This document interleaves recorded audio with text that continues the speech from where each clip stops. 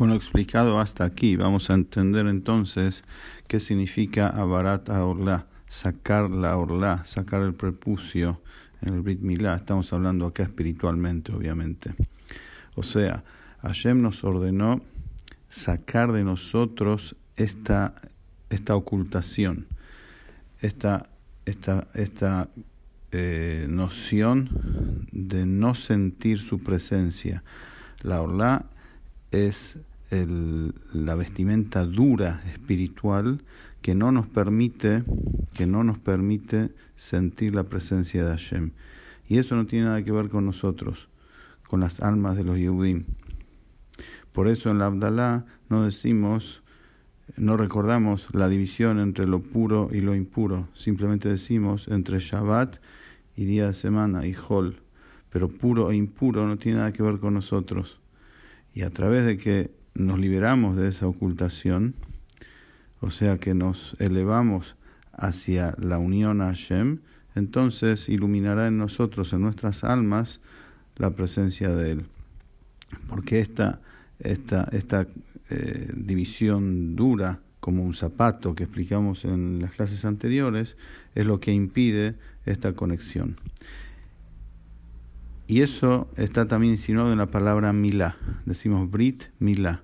La palabra milá tiene 4 letras y forma a su vez 2 palabras, mal y yud kei, mem lamed y yud kei. Las letras yud kei hacen alusión a las sefirot más elevadas, Jochma y Biná. La yud es Jochma, la hei es Biná, que son las sefirot que están completamente anuladas al infinito de Hashem y sienten la presencia del infinito, de todopoderosa de Hashem, y eso está en nuestras almas también, que se llama el Koach Ma que hay en el alma, la fuerza de Ma. Ma es qué, como diciendo qué es esto que no entiendo, qué es esto a lo cual yo siento que hay algo. El judío siente que tiene algo en su alma, siente que tiene fe, siente que tiene una conexión intrínseca con Hashem y no lo sabe explicar. Por eso se llama Koach Ma, la fuerza de qué es esto, porque trasciende la lógica y la razón. Eso es Yud Kei, Jochma y Biná del alma, la conexión inexplicable que tiene el Yehudí con Hashem.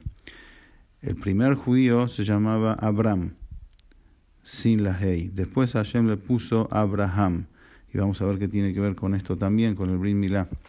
Hashem le dijo, Be'ayashimcha Abraham, ki av amon goim netatija. Porque te puse ahora como padre de muchos pueblos. Av significa también Jochma, padre. Te ha explicado que las 2 primeras sefirot, Jochma y Biná, se llaman alegóricamente padre y madre.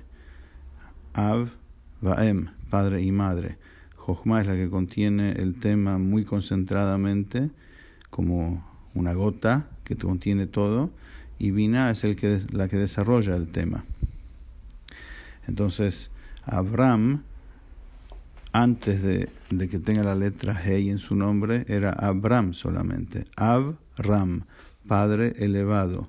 Era Ram al Kol Goim, elevado sobre todos los pueblos, quiere decir que estaba lejos de ellos, separado de ellos, porque ellos, como explicamos, llaman a Dios el Aká de la Kaya, el Dios de los dioses, y dicen, como dice el Teilim, a la Shamaim Kebodó, sobre el cielo está su presencia, su majestad, porque tienen en sus almas esta separación dura, rígida, que no les permite sentir y ser conscientes de la presencia de Él y no están sumisos a hacer su voluntad.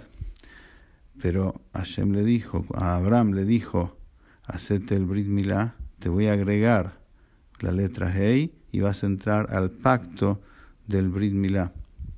La Hei representa la proyección de la divinidad, de lo profundo, de lo infinito, hacia el nivel consciente. Entonces ahí pasó a llamarse Av Amon Goim. En vez de ser Avram, o sea, Padre elevado y separado, pasó a llamarse Padre de muchos pueblos, o sea que se le dio a él la posibilidad de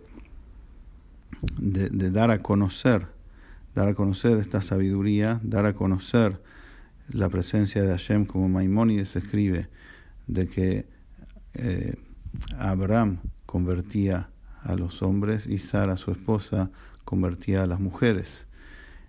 Y con el tiempo pasaron a ser decenas y cientos de miles de personas, de seres humanos en todo el mundo, que conocieron a Dios gracias a las enseñanzas de Abraham y Sara, y toda esa gente se llamó el pueblo de Abraham. No eran Yehudim, eran monoteístas igual que él, dejaron la idolatría. ¿Por qué? Porque Abraham tenía esa fuerza impresionante en su alma, que no solamente brillaba en él la presencia infinita de Hashem, sino que desbordaba de él con explicaciones y con ejemplos, y él entregó su vida para difundir la presencia de Hashem.